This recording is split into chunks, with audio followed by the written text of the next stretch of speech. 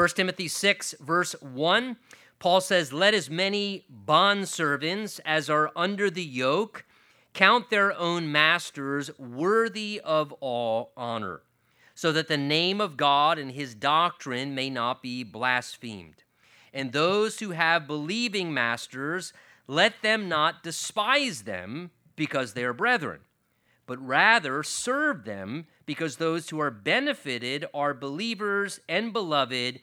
Teach and exhort these things." And Father, we ask for just the help and the grace of your Holy Spirit, who inspired these very words, that he would also now be our instructor to understand what it is from this portion of the Word of God you would want to say to us this morning. Give us an ear to hear and a heart to receive, Lord, and bless your word. And we ask this together expectantly in Jesus' name. And everyone said, amen. Amen. You may be seated.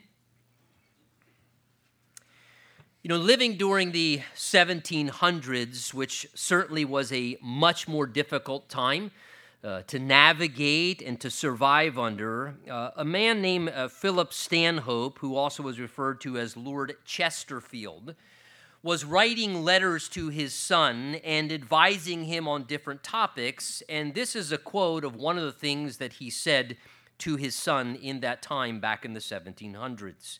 He said, "In truth, whatever is worth doing at all is worth doing well. And nothing can be done well without attention. I therefore carry the necessity of attention down to the lowest of things." Now, today we've kind of shortened that phrase from that quote, and we've probably all heard before, if something's worth doing, it's worth doing, we either say right or worth doing well. Anything that's worth doing is worth doing right, it's worth doing well. That pulls from that quote from back into the 1700s. Now, let me ask this morning, when you do any task or when you work at anything, is that honestly your mindset? Is your mindset governed by that reality of giving attention to whatever it is you're doing, the lowest of tasks, the most important of responsibilities, that whatever you do, if it's worth being done, that it's worth being done well, and it's worth being done right? And I want to say this morning, if you and I claim to be a Christian, according to what I read in the Word of God, that should be our mindset. That should be our approach. I think that's one of the things clearly that this text in God's Word is addressing here, that all of our work should be done for the Lord as a reflection of Him, wanting to honor Him in all ways because we represent Him. Now, the backdrop of verses 1 and 2 of chapter 6 really kind of connects back to really all the way back to the beginning of chapter 5, where from the beginning of chapter 5, Paul's been addressing, talking, giving instruction how the local church is to conduct itself. He's been talking a great deal about relationships and how we as God's household, God's family, are to relate to one another in the family of God, how we are to relate. He talked about to older men as fathers and older women like they were our mothers, to younger women like they're our sisters, and younger men like they're our brothers. He talked about how to relate, in a sense, in that idea to the opposite sex appropriately. He addressed in chapter 5 how to relate to widows, those who are truly widows, completely alone, and in a sense, they represented those who were, in a sense, those in need. Those who might need assistance. They're in a genuine, difficult place because of what they've endured. He talked about how to treat spiritual leaders. We saw that in great extent last time. And now he addresses, we might say, another category of relationships, and that's work relationships. What we often might view in our mind as employer, employee, boss, and worker. And this seems to be what he addresses as he kind of ties up this idea of relationships in verses 1 and 2. Now, as we look at what's described here, this instruction regarding bondservants and masters, and that's the term the Bible uses here in verses 1 and 2, context is very, very helpful. Under the Roman Empire, it's important to realize the existence of slaves or servants, as we might refer to them, was extremely commonplace in that society. In fact, it is estimated that during the time of the Roman Empire, there were some 60 million slaves or servants, bondservants, that were in existence under the Roman Empire. And that came from multiple different things contributing to that. For example, one major contributor to that was the Roman Empire with their military conquests, which was conquering much of the known world at that time, accumulated multitudes and multitudes of prisoners of war. And so because they were conquering so many territories, as the result of conquering in battles, they were taking many prisoners of war. Land was being lost in territories where they would conquer people and nations and people groups.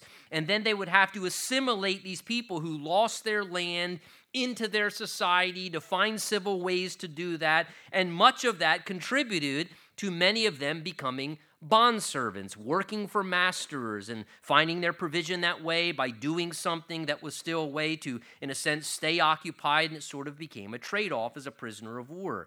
Another thing that contributed to the bondservants in that day was many at times would sell themselves to pay off their debts. We see that referred to in the Old Testament, in the Mosaic Law, where if someone fell into hardship financially or they could not pay off or satisfy a debt, at times they would allow themselves, in a sense, to be sold into what was called being a bond slave to kind of work off and pay off their debt through what they did. And then a third thing that also contributed to it is some of it was honestly just social status in successive generations.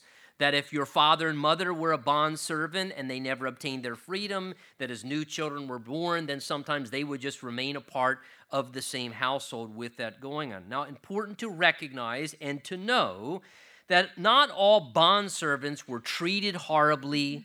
They were not abused, as instantly our mind may want to envision. We hear the word bondservant or slave, and right away our preconceived prejudice walls go up and we think abused people and mistreated and hardship.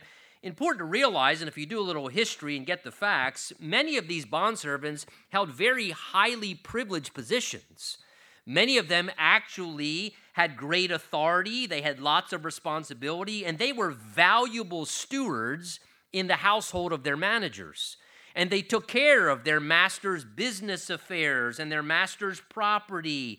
And they were treated, many of them, very well by their masters. And they were looked upon as very reliable, important people, and they were taken good care of and valued. And for many people, understand it actually was somewhat of a good arrangement for them, because what it did is it gave them routine, guaranteed work, and it also assured them lodging and food and provision and the things that they needed for their own survival or to take care of their family. Now, why the Bible never commands, nor does it encourage utilizing slavery as an ideal way for society, God's word in both Old Testament and New Testament does give helpful instruction to regulate and manage something that was a human-created thing that existed in the society, and God's word gives instruction how to manage what man had created in a humane and a proper way, why it was in existence in those times. Now, further, understand that when the gospel of Jesus Christ began to explode in the ancient world, and life-changing relationship with Jesus was happening, and the love of God and the power of God was filling people's hearts, and the Holy Spirit was illuminating people's minds, and people were seeing Jesus as their true master. What that did was revolutionize the outlook on such matters as this, and it did change many things. The gospel drove out much of what existed and really eradicated in many ways the idea of bondservants and masters, and eliminated really much of what this slave-master way of operating in previous cultures had been doing for many years, because many saw a much better and higher way to function. Now, that being said, understand as we look at these verses this morning that in that culture, this idea of bondservant and masters, the bondservants were basically like, we might say, the workforce of that day. And then the masters were, in essence, somewhat like the business owners of that day. So the closest thing we can find by way of application for ourselves is how it relates to employee and employer type work relationships that exist in our work settings, where an employee works and serves to fulfill the interests of their employer, their overseer, who in a sense has mastery over giving direction, and then that worker, that servant, receives compensation from their labor to provide for themselves by working under their master's responsibility. Now, that is, I think, the best way we can receive instruction and application from the passage in regards to how does this play out for us, as many of us workers and employees, for our bosses, our supervisors, and so forth. So look with me in verse 1. He begins by saying, "Let as many bondservants as are under the yoke," he says, "count their own masters worthy of all honor, so that the name of God and his doctrine may not be blasphemed." So the first instruction to the servants, those of us who we would call ourselves today employees or workers, the first instruction God gives is that the servant or worker should properly appreciate and respect, both in attitude as well as in their actions, their labors, their performance, the person who supervises them in their work. You notice how he describes in verse 1 there, look at it. He says, bondservants who are under the yoke. That's a word picture. Who are under the yoke. The yoke was the wooden device placed on the neck of the ox or the animal that would be pulling a plow in the field as they were accomplishing the work out in the field. So that animal working under the wooden yoke was under the direction and the control of an overseer who was guiding them in doing the things that they were doing. And so they were under the authority of someone else controlling them.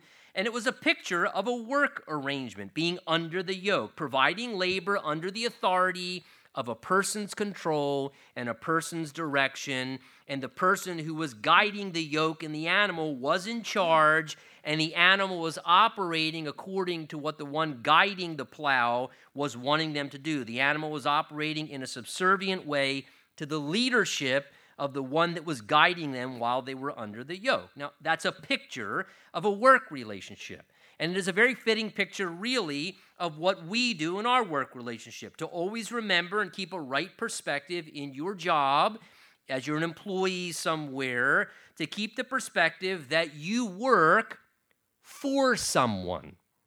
You work under someone, whoever that may be, who gave you the opportunity to work, that's giving you the, in a sense, occasion to be able to perform the work that you do, that you work for someone, which means they are in charge. And just like the owner who was guiding the ox, who was under the yoke that was accomplishing the work in the field, if you work as an employee, that person who supervises, who oversees, has proper right to give directives, to call the shots, to order you what to do, to tell you what they want. And understanding and respecting authority is appropriate according to God's design in that role. Generally speaking, God's word always teaches that authority is to be honored by those who are under it, whether that's maritally, whether that's parent-child, whether that's government, and yes, even in the workplace. That authority is something not to be challenged, it's something to be respected and to be responded to.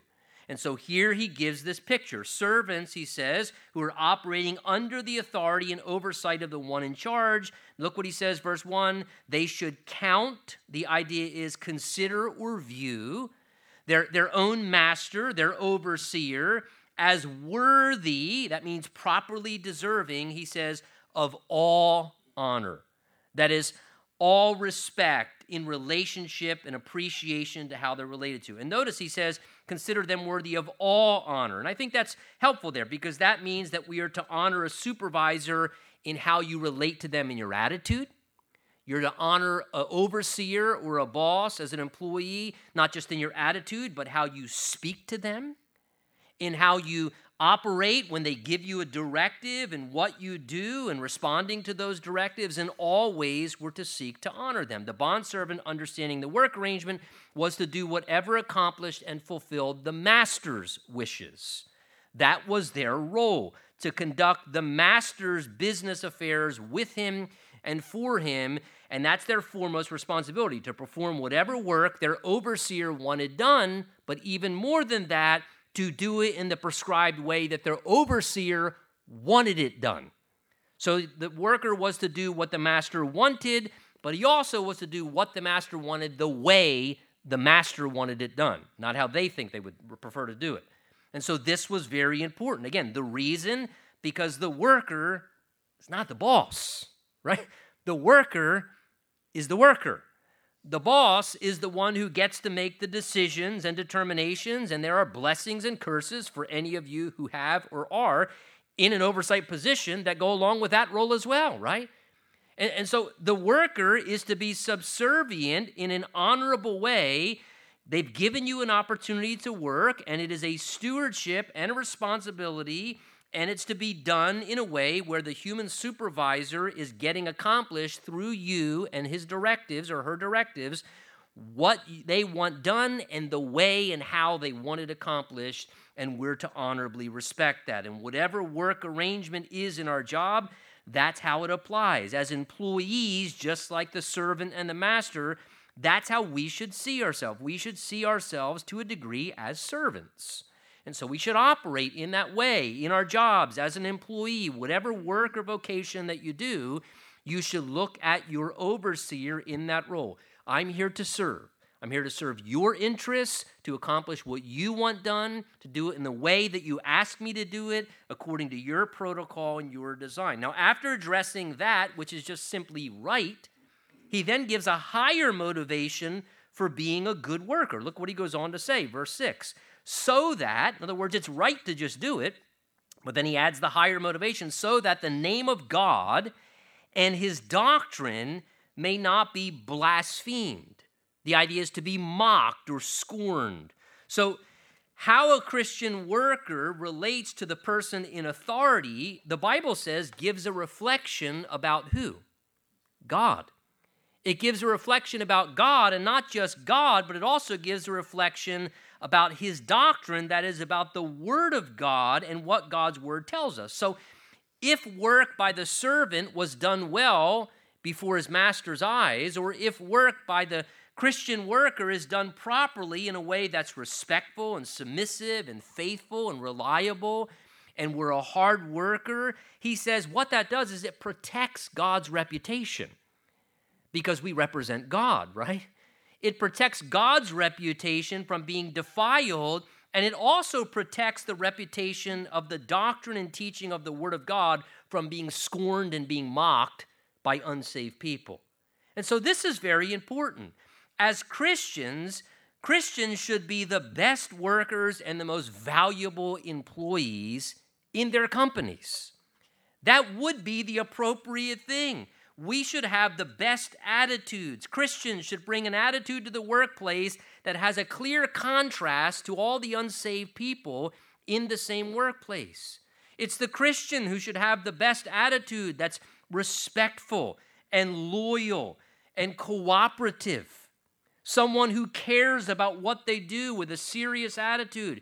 The Christians should be the ones in the workplaces not complaining and not griping and not gossiping, and having an attitude where they're appreciative and grateful for the opportunity to work, and they're a team player, and manifesting the fruit of the Spirit of love and joy and patience and kindness and goodness, and that we're bringing that in our attitude distinctively different, as well as we should be not just best in our attitudes, but best in our performance as far as the quality and the effort of how we all do our jobs and how we accomplish our assignments, that we would work with excellence, and to a degree with excellence where it would be clearly contrasted to unsaved people that, hey, this person works in this way, and it's interesting, they're someone who says they know God, or they read God's word, and it would have this beautiful reflection.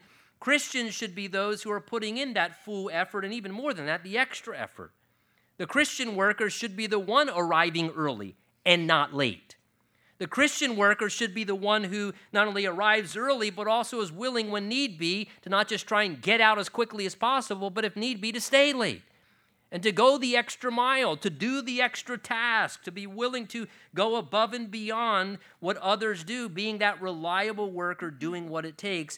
And the Bible is saying if we do that, the wonderful thing is it represents God and the Word of God. It protects God's reputation. And if we are working well as those best employees in the job place, our employer is going to recognize the distinction that we are a follower of God and that we claim to read and to follow the Bible. And they're going to realize, in contrast to people who don't honor God and don't read the Word of God, you know what? It's pretty impressive, I have to say. This guy or this gal who says they know God and follow God's word, honestly, as their boss, I'm pretty thankful they know God because they're one of the best employees I got. I'm pretty grateful that they read the word of God on their lunch break or they talk about the Bible because I have to say, that Bible is telling them some good things. They're one of my best employees. They're one of the most valuable people that we have in this company, and it gives a great representation and a great reflection. Now, when a Christian does the opposite of that, and sadly, if a Christian becomes a poor employee or a bad worker or a lazy worker or the type of employee who's got a difficult personality and is toxic in the work environment, knowing you're a Christian, that's going to cause people to do the exact opposite, right? It's going to cause them to think very negatively towards God and very negatively towards the word. They're going to start to scorn and mock the fact that you serve God or you apparently follow the Bible as completely worthless, right? That's what's going to happen. What's going to begin to transpire is whether it's the fellow employees or even worse, your boss or supervisor is going to start saying things like this: some help God and the Bible are in their life. I mean, they're the laziest worker we got. Or they complain more than anybody. Some help God is, and God's saying, look, please don't do that to me. Either don't tell people you follow me, because then people are going to blaspheme me because you're giving the indication that that's how I tell people to live that follow me. Or God says, if you're going to represent me, please represent me well, God's asking, so that I'm not mocked and instead I'm glorified and I'm attractive to other people. I think it's a good reminder. As a Christian, our workplace becomes it truly does, our mission field. It is our local mission field to win people's interest, to say to people by just our attitude and our actions and our work ethic, taste and see. The Lord is good. It makes you a better person. It makes you better in all ways. And if you're a good worker, it becomes a great reflection of God and the things of God. If we become a poor worker as a Christian, it becomes a great disgrace and a bad testimony. So always remember, one of the best ways you can honor God, honor His word, and one of the best ways you and I can do ministry is the majority of our work week is to just be a good employee for the glory of God and to seek to represent Him well. It's a powerful, powerful ministry right in the vocational world, which we need lots of. Now look what he says, verse 2. And those who have a believing master, now what's he referring to there? Those who are Christian employees who may have the advantage of actually having an employer or a boss or overseer who actually is a believer as well. Now in the early church, understand, at times, bondservants or slaves and masters sometimes would attend the same congregation. In fact, sometimes among the same congregations, roles would be inverted.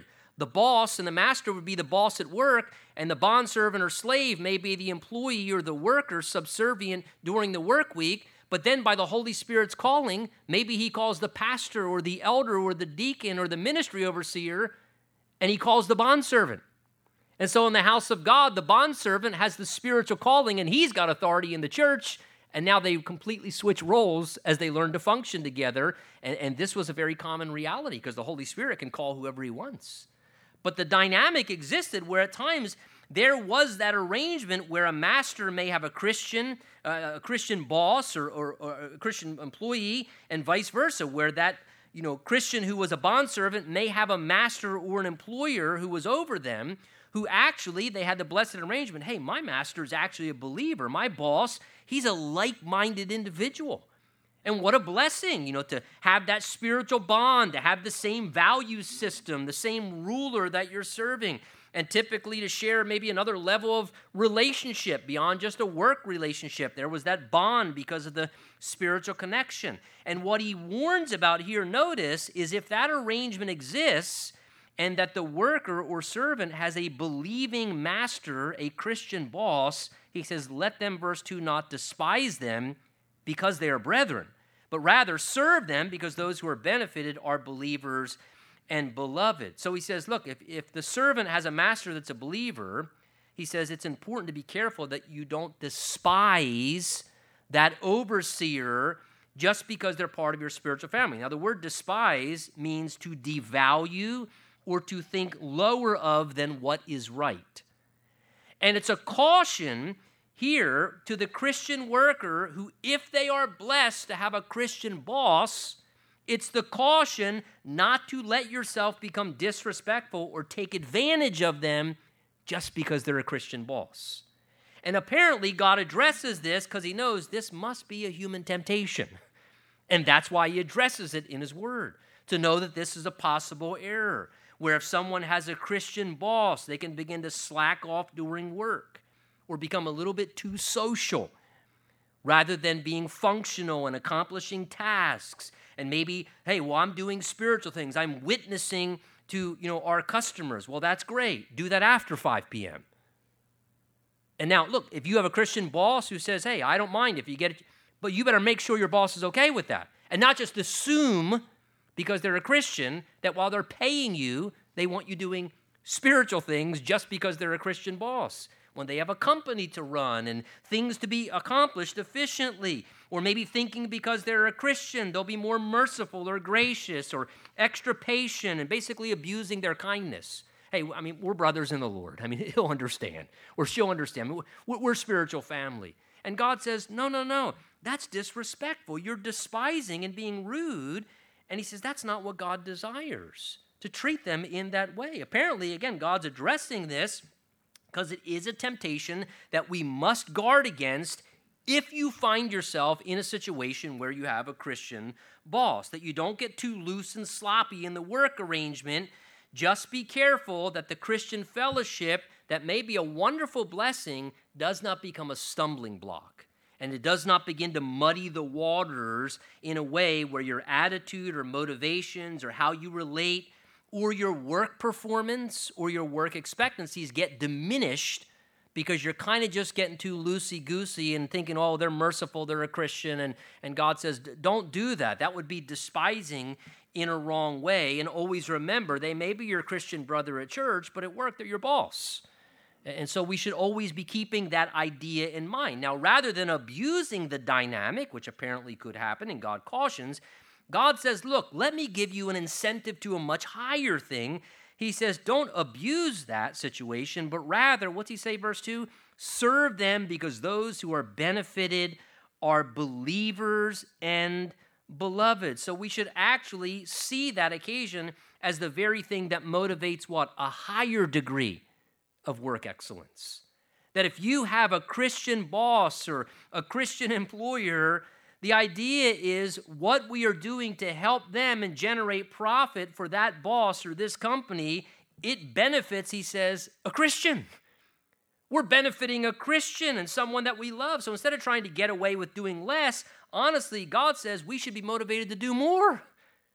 We should be inclined to want to do even better than if we were working for a secular-owned business or a non-Christian supervisor. Again, secular employers typically just care about money and profit margins and doing what they can to serve their own interests. And a lot of times they abuse and take advantage of their employers or employees and simply make rules and do things according to whatever serves their interest best. And he's saying, look, if you have the privilege to get to work for a believing overseer as a Christian, or he says, that is something, you should have a much higher outlook. You should say, wow, I should be a good employee, but if I get a chance to be a good employee for a Christian boss, what I do to benefit them and benefit the company, they have a much higher outlook, hopefully, as a believer. I'm going to benefit in a much better way from my hard work because the profit it will produce will benefit a believing follower of Jesus. And again, helping them generate money creates wealth that goes into the stewardship of what? Some pagan person who's going to use it for horrible things in the world? No. Generating them wealth is going to go into the stewardship of a Christian who has hopefully a kingdom mindset and cares about people and looks at things differently. And in most cases, will use their money for good and godly purposes if their company prospers. That they will have a much higher view, that perhaps there's a higher and much better chance, and I can't guarantee that because I'll just say very candidly, I've seen some Christians prosper and excel and make more money, and some Christian companies excel and prosper and make more money, and you watch over time and all you see is nicer stuff. And they get the vacation homes and the nicer houses and the nicer toys and the nicer cars. And again, and I'm not saying this because I don't see who gives in the church. That's not what I'm saying here. But at times, I would venture to say from what I see and I observe that there are some who are spending way more money on blessing themselves than they probably are blessing the Lord and using their additional resources for the kingdom of God. And that's really sad. And so I'm not saying there's a guarantee, and I want to say that as a disclaimer, but I would hope the greater majority of the time, and it's why God's saying this, that if you are working for a Christian boss and generating money for them and higher profits in that company, you have a Christian overseer, the probability is going to be way, way, way, way higher that they're probably going to take money and use it for what? To honor the Lord.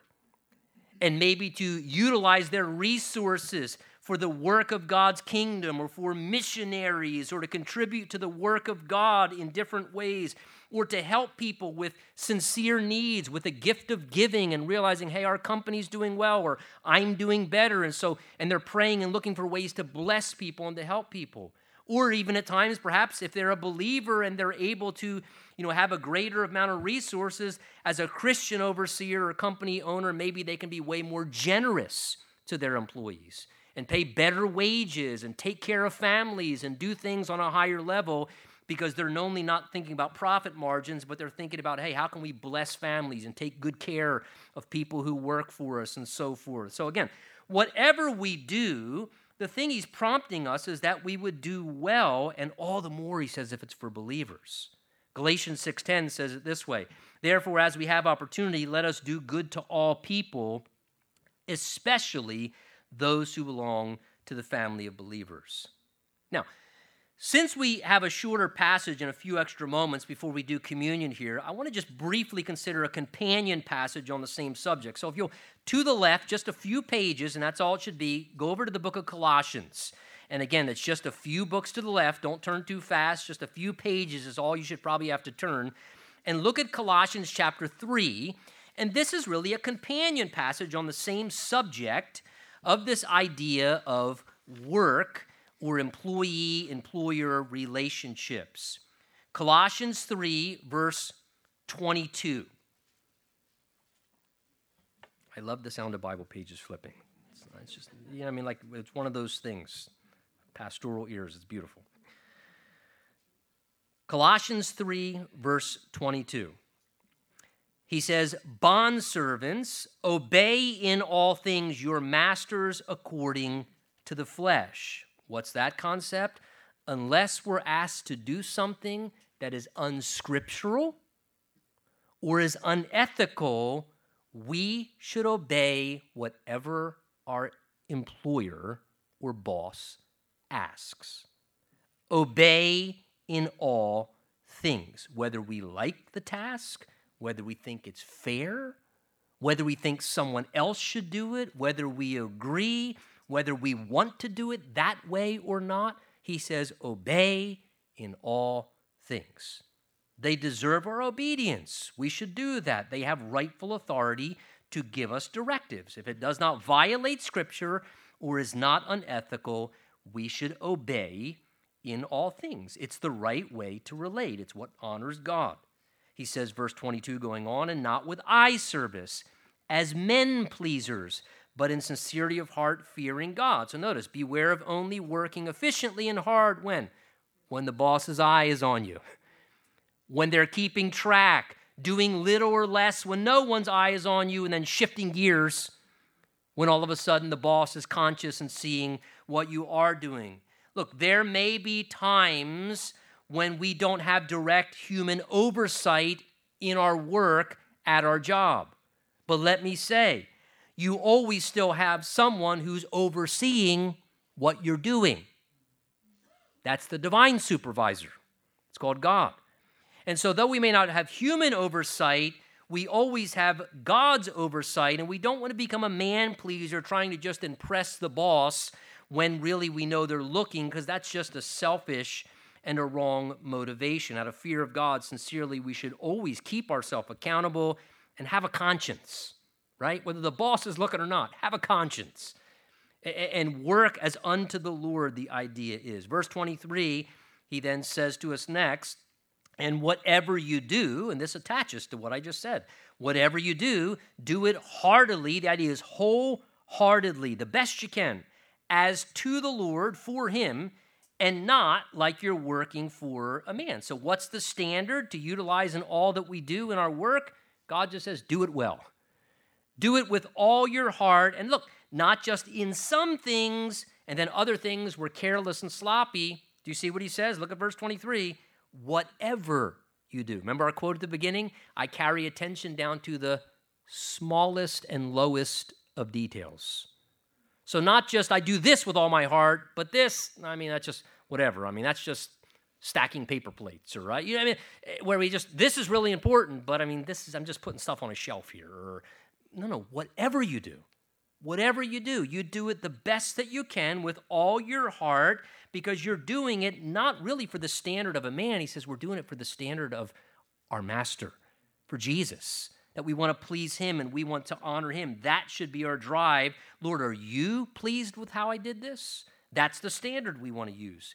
Verse 24, knowing that from the Lord you will receive the reward of the inheritance, for you serve, notice, not just your boss, you serve the Lord Christ, even in our job place. So if we're truly serving the Lord, he's a good master. He will always make sure that we're rewarded.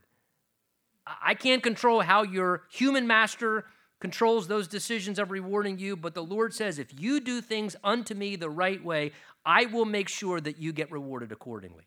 Whether on earth, whether in heaven, but he will reward, and we work as unto the Lord. And look what he says, verse 25, but he who does wrong will be repaid for what he's done, and there is no partiality. So notice the Bible cautions the believer not to think that they're above disciplinary action if they should do something that is wrong. In all honesty, as a Christian, truth be told, we know better. We should have a higher ethical standard. We should have a higher sense of consciousness in what we do. And if we do something wrong, we do not deserve special treatment just because we're a Christian. We do not deserve to be removed from a degree of disciplinary action or correction, or even, as he says here, punishment that would come from the master if what is done wrong. Now, that being said, let me say, I think that gives a beautiful way to transition into communion this morning, because as Christians, we serve the Lord Jesus foremost. Oftentimes in the New Testament, Paul calls himself a bondservant of the Lord. And as the Lord's people, he is our overseer. We belong to him. He has rightful ownership over us. And whatever we do, we're to do seeking to please him and take our directives from him and honor him for his purposes to be accomplished. Yet the reality is, from time to time, just like the employee, we don't honor the Lord. And at times we may fail. Maybe our attitude's wrong, or we don't appreciate serving the Lord the way that we should, or we don't obey the Lord, or we're not submissive to things we know his Spirit is prompting us to do, and we disregard the Lord's voice. Or at times, maybe flat out, we just do things completely wrong, and we just sin blatantly, and we deserve justly to be punished. But here's the wonderful thing. Unlike the employee who, when they do wrong, their master punishes them for their error, The wonderful thing is our kind master, the Lord Jesus, allowed himself to be punished for the things that you and I do wrong. He says, you know what? You deserve to be punished, but I'll actually be punished for you. And our eternal master doesn't repay us punishment for the deserved wrong things. He forgives us. He releases us from punishment. And instead, he rewards us with his grace instead. Let's stand.